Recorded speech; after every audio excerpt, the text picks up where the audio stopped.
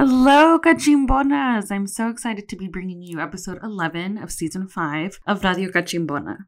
Radio Cachimbona is an abolitionist podcast that audio archives state repression and the fierce migrant resistance happening in the southern Arizona borderlands and breaks down case law and politics from a leftist perspective. As a first-generation professional whose parents are Salvadoran immigrants, Yvette prioritizes uplifting the voices and histories of Central Americans. On this episode, I was so excited to invite Nicaraguan-American author Prisca Dorcas Mojica Rodriguez to talk about her new book. And we discussed the journey towards her obtaining her first book deal for Brown Girls with Sharp Edges and Tender Hearts.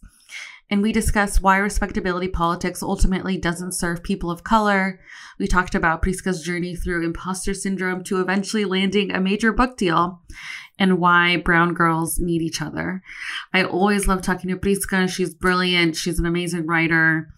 Highly recommend the book and really valued this time being able to sit down with Prisca and talk about her work as an author and the culmination of her writing for the past few years. So I hope that you all enjoyed this episode. If you want to support the podcast, you can become a patron at patreon.com/Radio Cachimbona. For $3 a month, you get a monthly shout out. If you are able to contribute more, between $5 and $10 a month, then you get early access to episodes like these and exclusive access to the season 5 lit reviews and all the back catalog of past lit reviews, which are fierce book club style chats that I have with women of color over timely texts. There's something for everyone in the lit review, and I highly recommend becoming a patron if you can. Another way to support the podcast non-monetarily, because I know that these economic times are rough. Another way to support is through leaving an Apple Podcast rating and review. It really helps with visibility. It helps more people see the podcast and helps eventually the podcast obtain a ranking on the top podcast lists for law and politics. Spotify also recently unveiled a rating and review feature on the app. So please, if you listen there, leave a 5-star review. And also, you can follow at Radio Cachimbona on Instagram, Twitter, and Facebook to share why you love the podcast there. You can also follow at Yvette Borja AZ to follow my writings at Balls and Strikes. As I've announced on the podcast already, I have transitioned formally into legal journalism, and I'm a staff writer for Balls and Strikes, where I focus on the Supreme Court and just the judiciary at large from a critical, bullshit-free perspective. So go there, and that's where you can find all of my articles that I post. And yes, I think that this is it. I hope that you all enjoy this episode. Love you all so much.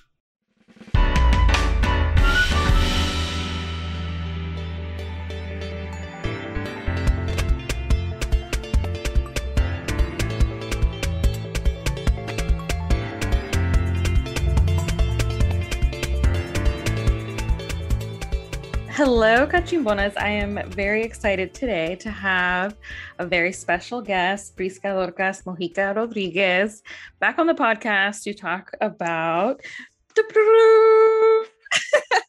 her most recent book, her first book, For Brown Girls with Sharp Edges and Tender Hearts, a love letter to women of color. But before we start, I just wanted to say, Prisca, thank you so much for coming back onto the podcast. I know that you're in a very busy season, kind of touring for your book. So thanks so much for coming onto the podcast and making time to talk about the book and your writing process. Of course, I'm like a Cerebrona back in the day fan. I'm right here. I was exactly. So I was excited to even get you to be interested in it because I think you're brilliant, and I'm like, oh yeah. Oh, thank you. So could you share with us your process for getting a literary agent and securing a book deal? I mean, this is huge, and I think not something that a first-gen Latina necessarily envisions herself doing. No. So like, when did it start to feel real for you? Oh, wow. Okay. Where do I start? It didn't start to feel real till like September 7th, to be honest. I mean, it goes in stages. Like last month? Yeah. Okay. It goes in stages. Your book came out? Yeah. Okay. Yeah. Even like, I never thought to write a book. That wasn't like, I remember like there was this girl in my class, like maybe 10th or 11th grade. I took like criminal justice for 3 years in high school. And so there was this girl, her name was Jacqueline Fernandez. And she was like, you know, she passed as white and like moved through the world as a white Latina. And I remember her being like, one day I want to write a book. And I just remember just like staring at her and being like, who says that? And she was like a Penguin Random House book. And I was like, wow. and I had a bunch of books because I'm a reader. So I was like, what does that mean? I was like, oh, those are like publishers. Like, that's a big name. I was like, oh my God, look at this girl just dreaming out here. Like it never would have occurred to me. It just wasn't the goal. And in fact, growing up, my family would tell my sister, my little baby sister is adopted. And my family would say, you have to write a book one day about your story to her all the time. So it was in the ether like, around me. Yeah. But it wasn't like a thing that I was like doing. And when I started writing, I wasn't like a writer. Like I think there's like a path. Like I could tell you, I knew somebody growing up when I was in high school. She journaled all the time. She like wrote poems. She like won awards in our high school for things that she like submitted. And I was like, okay, that's a writer. Did I mirror that path? No. I don't journal for anything in my life. I wasn't encouraged to be that kind of person. I liked reading. I read everything. I inhaled. It was like the Matilda movie when she goes to the library and reads all the children's books and then goes to the adult section. That was me. I got a rolly backpack I would take like in 4th grade. Not the rolly backpack. Oh my God. Yeah. Those two. I was reminiscing about that recently because I was like, dude, it is so sad that our society shamed those because they make so much more sense. It's so much better for your back. Anyway. Yeah. It's true. It was a Jasmine rolling backpack, like oh my God. made of like plastic or vinyl. Yeah. And I would check out, the limit on my public library was 100 books. So I would check out 100 books at a time. Oh my God. Yeah, I'm telling you. So I read a lot. I just didn't think that I would ever be a person. I just like stories. They were like escapism for me from my house, from like the strictness of all of my conservative Christian upbringing. Like I could imagine myself somewhere else. Like I was a card holding member of the Babysitters Club. Oh my God. Yes. Like I was that kid. Yeah. So yeah.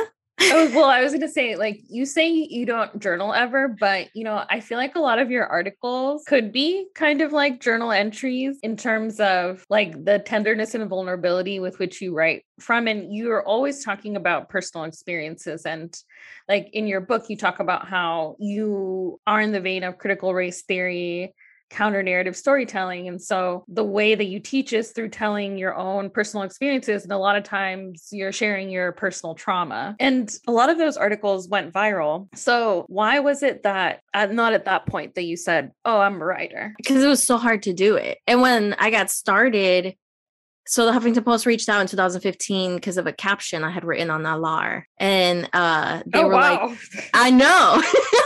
I was still not like a writer. And if you go back, if you're an OG of my writings, you'll go, I think my first piece was called Spicy in the Huffington Post. And it was just like 7 lines of just like random thoughts around the word. Like my editor, my editor there, Tanisha Ramirez, she would be like, for 6 months, she kept saying like, you're a writer. And I was like, pump the brakes, like chill. I'm just talking shit and people happen to read it. But I didn't even take ownership of the title for years of me doing this. I was just like, I don't know why people are reading it. I I am struggling, I am drowning, and I'm writing for my life at this point. And that is all that's happening. And it was resonating, but I was like, you know, like pretty quickly, like by 2016, I was full-time traveling and writing, and I started writing in 2015. It like happened overnight, and I was holding on for dear life. And I was like, I don't know when this is going to stop, but I'm going to spend every check I get because I don't know when I will have this much money in my life. And I did. I've seen your shoe collection. Yeah, it's bad. It's horrible because I didn't have a long-term so inspiring. Plan. I know, because I was like, dude, like actually investing in shoes like that, it's kind of like investing, you know, not exactly, but like a little bit in that it retains, like the really nice stuff does retain its value. Yeah, at this point, there's a shoe repair person here that I just like go fix shoes now. And like, it's expensive, but I'm going to have these for life. So resole these heels. Yeah. You don't need to tell me, the tourist, that it's a good idea to get nice shoes. Yeah. Yeah. But I think the whole time everything has happened, I've been like, it's been like a roller coaster, and I've just been holding on for dear life. And like, right. Like I started writing 2015. I never wrote before that. And it was public. Like I didn't draft. I didn't have things that I wrote down on a notebook and then went and wrote. Mm-hmm. I would do this, like close my eyes and just write until I couldn't. And then I would send it, never read it again. Swear to God. Well, reading your own work is actually really painful, but you had to have done that for this book. Was that hard for you? Really, really, really hard. And I refuse to read my book now unless I'm doing a reading or something. I'm just like, I have read it so much. I know exactly where everything that I want to take out is. I know. I've lived with this book, and I'm having a tortured relationship with it right now. But yeah, 2015, I started writing. 2016, it happened so quickly. I was doing it overnight, like full time. 2017, my agent reached out on Twitter. Wow. And that's such a wild story that it happened via Twitter DM, because I feel like, well, especially like having imposter syndrome, like my first instinct would just be like, this is a spammer. Yeah, it was that instinct. I didn't believe him. We didn't have any mutual friends. Yeah. He's half Puerto Rican, so I found that out later. But he presents as white. Oh. And so I was like, who's this white man calling me Miss Dorcas? Like, that's not even my middle, like, that's not my last name. But I went with it. Yeah, I went with it. I visited his office 2018 because I took forever to write my book proposal, because book proposals are like counterintuitive. What is that? What is that? Like, is it one page? No. It's like, mine was 35 single space pages. Oh, yeah. I had no idea. What's like the first chapter, isn't it? Yeah. But like, what is it? You're outlining all of the chapters that you envision in your head. It's like a business plan. Not only are you outlining your book and why you were inspired to write this book and every chapter outlined, but you're also going into like, this is why you should invest in me. Look at all my social media numbers. Look at all the relationships that I built. These are all the campuses I've been to all these years. Like, you're like pitching your success to a publisher so that they're invested and can see a return financially, because you're just a number. Yeah. Like, you could be super passionate in like the why you decided this book needs to exist in the world. Yeah. If you don't propose the ways that it will be successful and the data behind that, they're not going to pay attention to you. I mean, unless you're a white person, mediocrity is praised. But yeah, I know. What was that book that got a $5 million advance deal? American Dirt. Yeah. Yeah. I was in talks with that publisher and they offered me $15,000. Yeah, for my book. Wow. And then you ended up getting $75,000. Yeah. So see, people need to know their worth. Yes. Yeah. And if I had accepted that, it would have been such a slap in the face to have heard the same publisher give this fucking. Yeah. And I know, and like, industries change, like nonfiction, there's a range of prices. Fiction is a range of prices you should expect, like the advance you should get. Okay. YA it's is different? YA is a heavily saturated field, so you can expect a different advance there. Like every field has different standards. So it's, if you're outside my genre, it's hard to compare our numbers because we're not in the same market at all. Yeah. It took me 2017 to 2019 to write the book proposal because it's the longest thing in the history of your life to try to pitch yourself. It's weird and counterintuitive, and I didn't like it. And I thought it was all a lie. Like I thought none of this is true. It's so much so that I submitted my book proposal and was applying for nonprofit jobs, trying to disappear from the internet, like simultaneously. Yeah, I remember you tried to disappear for like 6 months. Yeah, I got a nonprofit job. But then you got the book deal. Yeah. Oh my God, that's like from a movie. Yeah, it was like in the middle of a staff meeting where they were like reevaluating. My fucking dream. Are you kidding me? I would stand up and be like, I'm done, bitches. I got a book deal. Fuck you. No, I cried. I got up for my meeting because my agent never calls me. Like they don't call you. Unless you're making the money, they just aren't gonna call you. So I get this phone call from David, my agent, and I was like, I got up for my meeting as they're telling us the new structure of our work environment, and like the way that I functioned, they were trying to make it less hierarchical and make it more lateral, but that's still good. I was at the bottom of one of the lateral. Like I was like literally my name with all the other people in my team were like right down here, the lowest of the low. And I was like, I'm gonna take this call. Yeah, I know. So I get out the room and he's like, I sent your proposal out this morning. And 3 of the big 5 publishers have already expressed interest in having meetings with you. The company, I think they're Beacon Press, the people who originally published Harry Potter, they were interested in having a full meeting with their staff and me. Oh my God. And he was just like, get ready. This week is going to be hectic. Clear everything in your schedule. And I was like, and so we hung up and I just started crying and I had to go home from work. I was like, this isn't real. This isn't real. This isn't real. I'm getting scammed. I really thought and I went home and got high because I was like, that's a good way to level me and get me out of anxiety. Relax. Yeah. But then this is when I discovered if I'm too anxious, all getting high does is take me to the other level of anxiety. 100%. And I discovered it that week, just like crying, telling my husband like, this is just a con. They're lying to me. Why are they doing to me? And he was just like, I remember him grabbing by his shoulders and he was like, you have no money for them to con you from. You spend it all on shoes. Nobody wants to con you. And I was like, I'm okay. You're right. I have no money.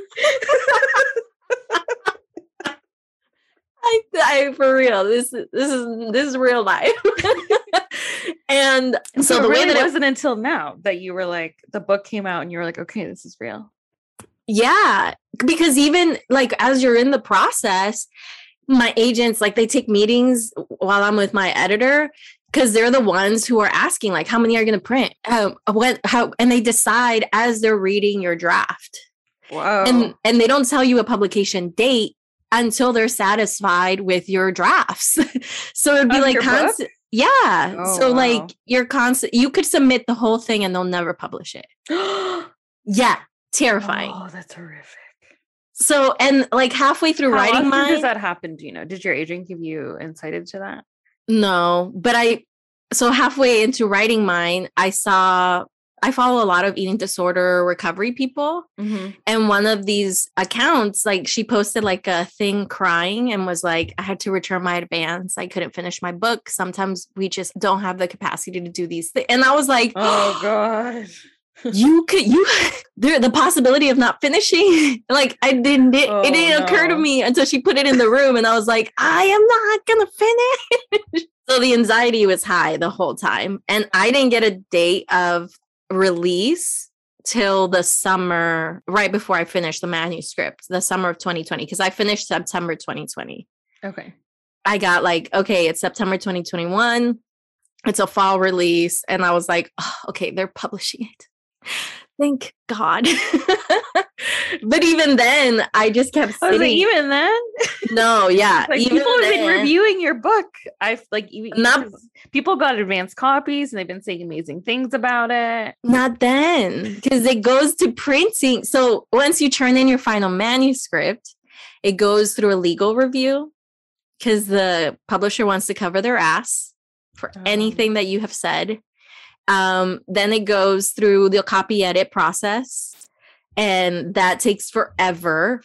It was like 5 months. Like that didn't end till March this year. Mm-hmm. I got like the final copy of it on a PDF.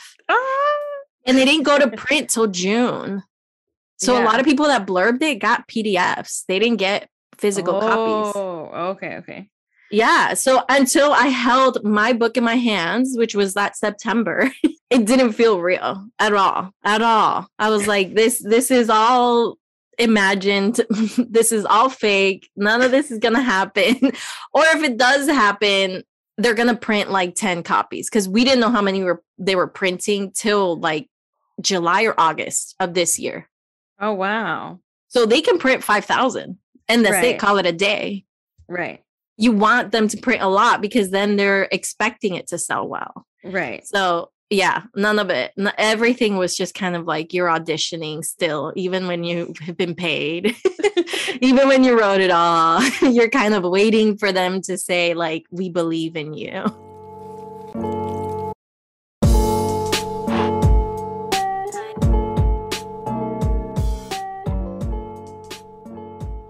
Okay, well, that's a very stressful process, and I'm very proud of you. Thank you for sharing that with us and like kind of democratizing that the knowledge of the writing process for us. And I say that phrase because you start the book by saying that the project is about democratizing knowledge. Why is that something that's important to you? Because I was somebody who I functioned from all the things that were passed down to me, all this like unprocessed trauma, colonialism, and the ways that we haven't talked about it. Mm-hmm. I just like functioned and I was like a very angry person. And when I figured out that this was so much bigger than just like all the experiences that I had had. Yeah. I was like, how is this not available to everybody? Why did it take me getting to Vanderbilt for a master's program for me to have access to any of this information? Right. This is like a crime, which was the reason why I started Latina Rebels. Mm-hmm. I was like, no, make people think, put it in a meme, put it in a GIF, like simplify it. Like people have the potential to do so much more once you give them a starting point. We aren't even giving them a starting point. Right. And the book was the same thing for me. It was like these stories, I've been writing these stories out of like a need to name all the things, but they genuinely define and give experiences. They validate a lot of that because Paulo Freire, mm-hmm. Pedagogy of the Oppressed, mm-hmm. is like the Bible for academics. If you're in academia and a progressive space, because sometimes they're not. Yeah. People will regurgitate Paulo Freire like it's God, while simultaneously not really breaking down any of their theories for working class people who might not have access to that space. Right. So I took it to heart. I was like, if I want to write a book meant to democratize knowledge, then I need to have higher expectations for my readers. Like I need to understand that they have so much inside of them, and I just need to activate that. And if it requires me in a way showing a lot of my scars, then I will do that for you to be activated, for you to understand, like, no, this isn't just like some buzzword on the internet that people get canceled for. Mm-hmm. This is like impacting me in very intimate ways, whether I know it or not.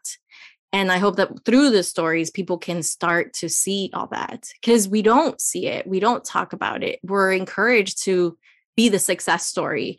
And we don't want to say like what it took to get to those places. Yeah. Or what stopped us from getting to those places. Right. And I think it's really important to name those truths, because first-gen people of color can be taken advantage of by these PWIs, like my law school put me on so many like presentations about public interest life.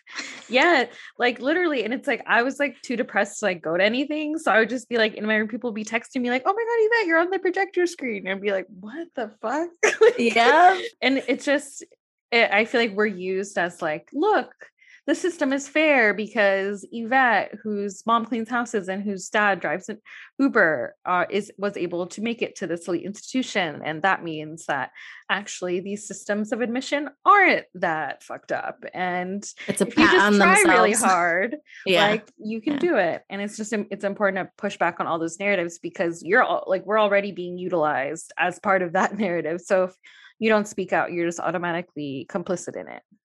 Yeah. And we participate in other people's confusion when they start experiencing stuff because we didn't name it enough. Yes. And so we participate in their confusion and their isolation and their otherness and them dropping out of programs and them everything because we're like, no, we made it. Be grateful that you're even here. Yes. Yes. I hate that sentiment so much. You obviously have a complicated relationship with academia because, as you say, it introduced you to the authors that changed your life and your politics and your perspective, but it was also a space that caused you serious imposter syndrome and made you feel really otherized and really alone. What is your relationship with academia now? Well, they're my primary employers still. They cut my check. Yeah. And so I enjoy the irony of that. I enjoy that I get to be I get to come in there and tell people like, no, speak up, fuck this place. Right. I think that's like the dream. Yes. In a lot of ways. Yes. Because I do think those places can be really great, but they're not. And so how do I create a career just like poking at it? And my academic institutions haven't acknowledged me until very recently. Any of the work that I do, any of my contribution to Latinx thinking, none of that is acknowledged in my academic spaces until, again, very recently, because it's like undeniable. And so I still I still have a lot of conflict with it. And I still have a lot of like, I fucking hate y'all so much. But I don't want to be part of, because the outright has kind of, in a lot of ways, is really anti-intellectualism, anti-academia. Yeah. And I think that's not where I fall at all. I'm not. I learned so much and it changed my life. I just want it to be accessible to people. Right. And I want academia to critically think about the ways that they're not, and the ways that they're hiring is fucked, the ways that they're promoting their good-kinded, like their good-heartedness of admission, all of that. I want them to be critical of all of that. Because a lot of progressive spaces, they do walk on eggshells, but it's performative more than anything. And I want it to become less of that by me doing the stuff that I do and talk about. I just don't want to be misinterpreted as that contributing to the conversation around anti-intellectualism, because I don't think that that's at all what I'm trying to say. But I think it has been a new conversation that I get wary of, like, don't put me in that. Don't club me in that, please. That's not what I'm saying. Well, and like the alt-right is kind of interesting because they do have that anti-intellectual current, but then at the same time, they are trying to actively recruit students from college campuses, and they are doing their own little college circuit tours to whoever will have them. Mm-hmm. Like at Stanford, there was this extreme Islamophobe who was so Islamophobic that the UK banned him from entering the country. Like the UK, okay, this is not like a bastion of anything like other than colonialism. And Stanford was like, come to us. Yeah. And the Stanford College Republicans were like, amazing, please come speak to our campus. And they did come. And like, I think it's important not to completely cede the ground of academia, because if we think about it, it's purest form. It's like students who are trying to learn and expand their minds. And like, that can be a really important point of intervention. And I think like higher education, I think is different than K through 12 because it's not mandatory. I mean, I think there's a lot of things with that, like who ends up incentivized to go and why. But still, I think it's just like a more generative space because it is opt-in. Yeah. And like people are kind of, for the most part, there because they're willing to think about things from a different perspective. And so I think it is like a really valuable place to intervene. And I mean, your career is so iconic for that reason, because you made a career of talking shit about white people, going to universities, these like PWIs, who then pay you a lot of money to say that. I'm like, do they even know? It's the scam of the scams. The scam of the scams. I'm still trying to figure out when they're going to stop calling and when they figure out like what I'm doing. Because at this point, you know, like you've been invited to speak at colleges. It's like departments that are more liberal or like student clubs that use their funding properly. But it never, like I've never gotten like a, you know, like the president of the university wants you to come and do a convocation. Right. Oh, yeah. So I'm waiting for when they figure that out. The higher ups. You, in the book, you made the decision not to italicize Spanish because doing so implies some kind of foreignness. Did you receive pushback on that from any of your editors or anybody in the process of? No, I didn't. And I love that because I wanted to write. So I tried to go to get a PhD a few times. And I would try to go UCLA's Latinx cultural, whatever. They have like a whole Chicano studies program. Yeah, I was like, no, girl, they call it Chicano studies, so. Well, I tried to go, no and shade. That was all the shade. But the way that PhD work functions is that you have to sort of, there's a very delicate dance of courting your potential advisor, where you read their work, you look them up, you email them stating like even some quotes you could find that you really, really were passionate about so that they're invested in you and can vouch for you in the admissions process. Yeah. And I did this with this one professor at this UCLA program because he was very big on using social media to enact change, very big on Twitter at the time. And so I'm just like, this is the guy. This is my guy. And so I proposed basically my intro to him as my dissertation. Like, this is what I want to do. I want to make it accessible. I don't want to italicize Spanish. I like make my whole elevator speech based on like things that I've known about him and I've read about him. And his reply was, maybe you shouldn't go into academia then, because you have to be willing. You have to be willing to do the dance. And it doesn't seem like you have any willingness. So I have discovered that academic spaces had more resistance to that style. But the only pushback I got from my editor in the intro was the use of girl instead of woman, because she thought it was infantilizing. And so I was like, no. And this is why not. And so I had my list. I was like, this is a white feminism problem and they can deal with that on their own time. But this isn't for white women. So we can just not talk about that. Like, we're going to use girl. Yeah. And this is why it's important. But no, they kind of left me to my own doing. And I don't know why still. Well, I think because the thing behind their requirement of people having a large social media following is for sure a business tactic, but I think it's one that makes sense, because what it says is that you have an audience that wants to hear you and your authentic and sincere voice. That's why people have been following you, you know what I mean? And like, that's why, you know, you got noticed from a Latina Rebels caption. Yeah. Because it's kind of like people are following you for your unique voice, regardless of whatever medium it was in. And I'm glad that they kind of know that and are savvy about that and are just like, so much of the reaction that I've seen for the stories that you've shared on your Instagram are people being like, this is everything I needed. This is everything I needed that I didn't know I needed. This was a letter written directly to me, you know, like this, it spoke to people. And I think that is because you were allowed to retain your voice. And I'm happy that they didn't give you pushback on stuff like that. Yeah, I am too. I kind of wish they had, because I've you know, like I've read the whole thing, like I told you, and I know everything. I wish she would have got this. I like, you trusted me too much, but I can't complain about it. It's been very off-putting because I'm not used to support and like encouragement and somebody believing in me so much that I'm distrusting of it. But also, I know, I was like, okay, I think that's like ultimately we're back to imposter syndrome now. Yeah.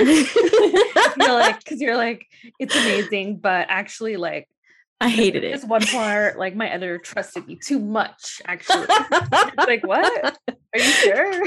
Yeah. It probably just works.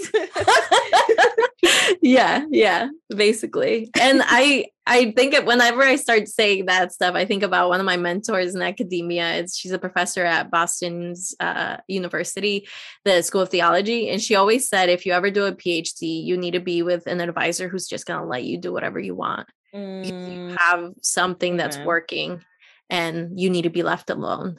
And I think that's what my editor did, essentially. That's amazing.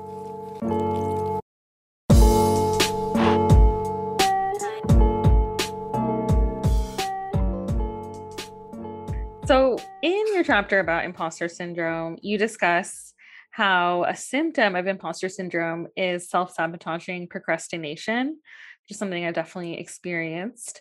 How did you overcome that enough to be able to write this amazing book?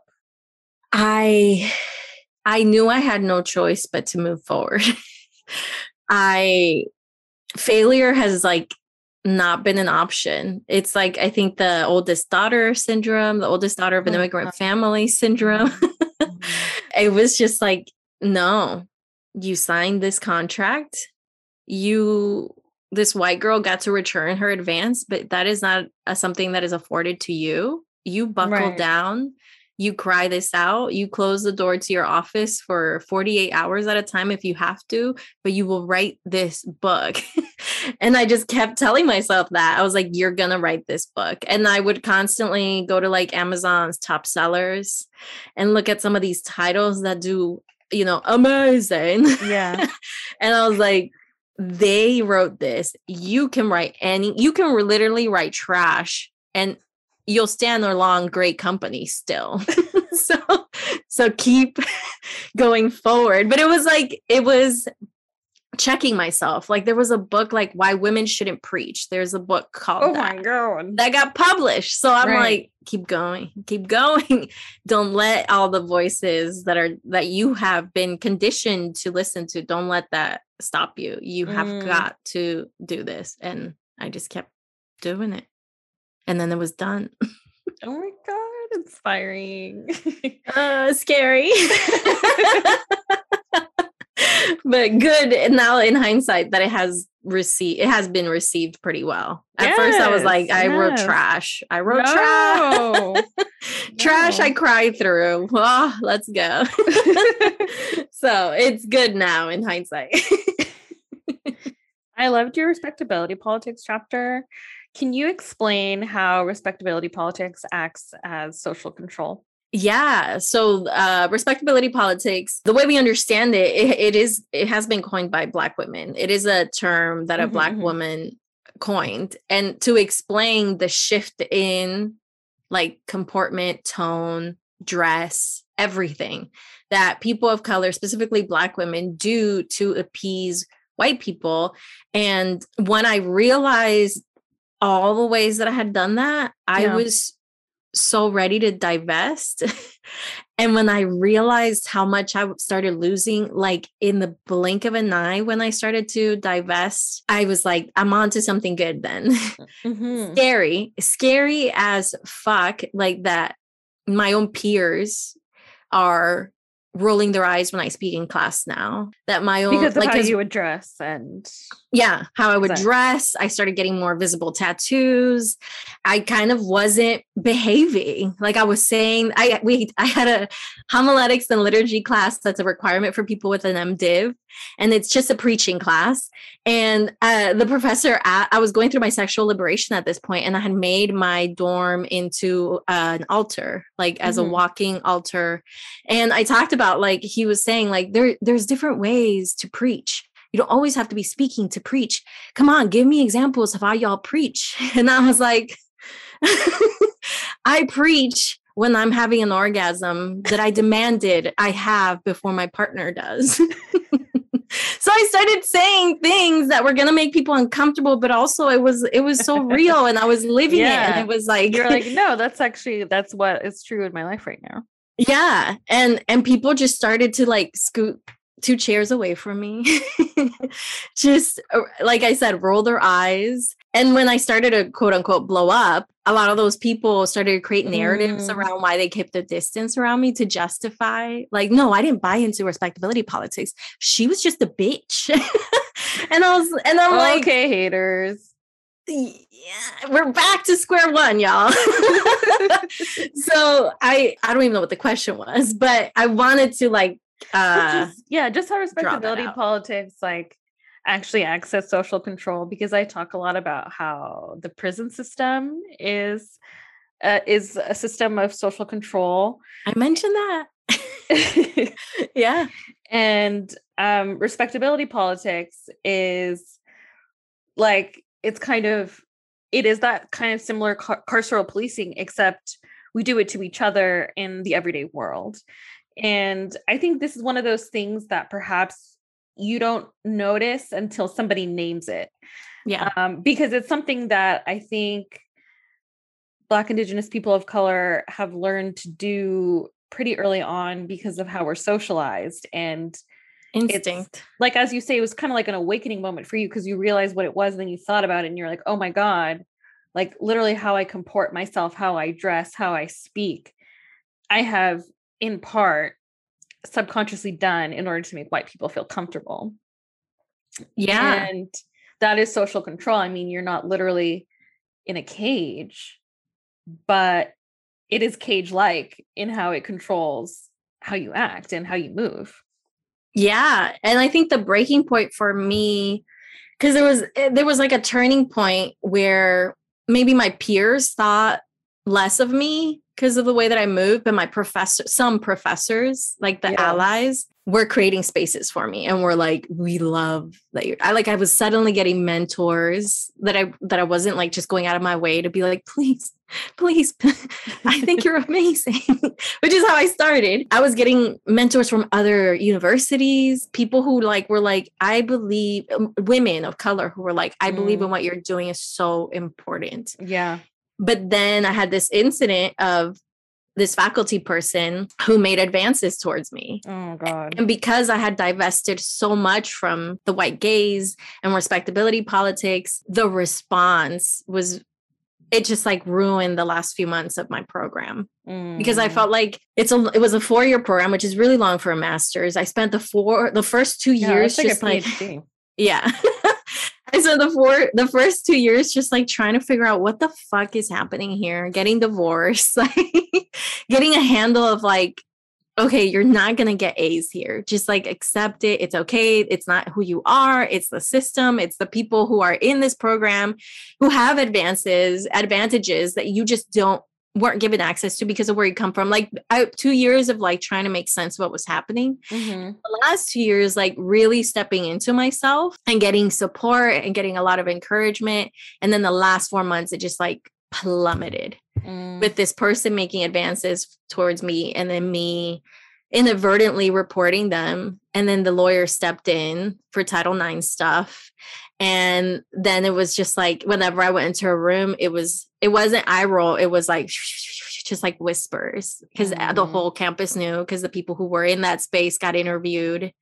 And, you know, I said things like having an orgasm is how I, preach sometimes. So I had created quote unquote excuses, and I was deviant enough that I was the issue. There was no way that this faculty person was to blame.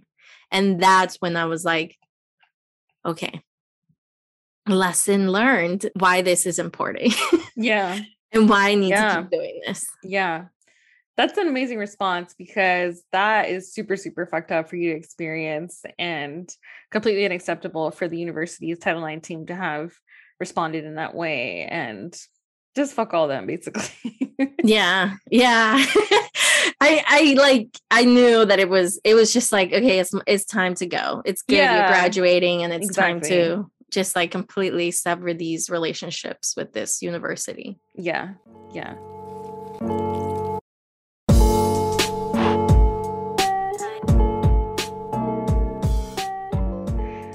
One of the things I thought was really powerful was you sharing the letter that you wrote to Brad when you first started dating. What made you share that letter when it was initially written just for Brad? Because for a few reasons, I had already shared a version of it. And the response in the comment, I shared it in a Latina publication called Vivala. And the comments from Latinas were, I mean, there was like a subreddit that had just the article about it. And the comments in that were like the most comments I had ever had in any article I had ever written. And it was all that I was the issue. Like, why was I with a white person if I wasn't willing to accept them? And like, he was oppressed. Yeah. And like, he was oppressed because where I thought that was going. No, like he's oppressed by me. I've demasculated him. It was a lot of weird, my husband's white, and I would never say those things to him like that. And so I was like, again, like when I see an issue, I'm like, okay, this is why this is important. Right. And so I knew that's one of the pieces that was going to spark a lot of conversations. And I that's all I do. I want people to talk, talk to each other. Like, don't DM me with your anger. Yeah. I would never tell Chad that he's white. No, it was like that. And it said so much about like how we are taught to overvalue whiteness. And I was saying 100%. And naming things that we needed to be saying and naming louder and in bigger platforms. Yes. So it got put in this book. One of those things that you said that I appreciated that I think needs more airtime in your white fragility chapter is that you say that white women are just as complicit as white men in oppressing people of color. Can you break that down a bit more? Because I think like I've seen some white men who are like, I don't want to call out blah, blah, blah, white woman because I'm a man and I have like all these patriarchal problems and I just don't think it's appropriate for me to call out a white woman. So can you break down why that's a flawed logic?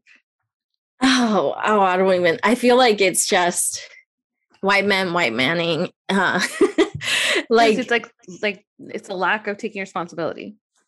Yeah. Yeah. And I do think sometimes we do ream white women more, and just like we do with, I think you tweeted about it. We like, yeah, AOC is problematic and really performative, but also like you all just love to hate women. Like, just be honest. It's true because it's just like sometimes there's a lot of things. Actually, it's so funny.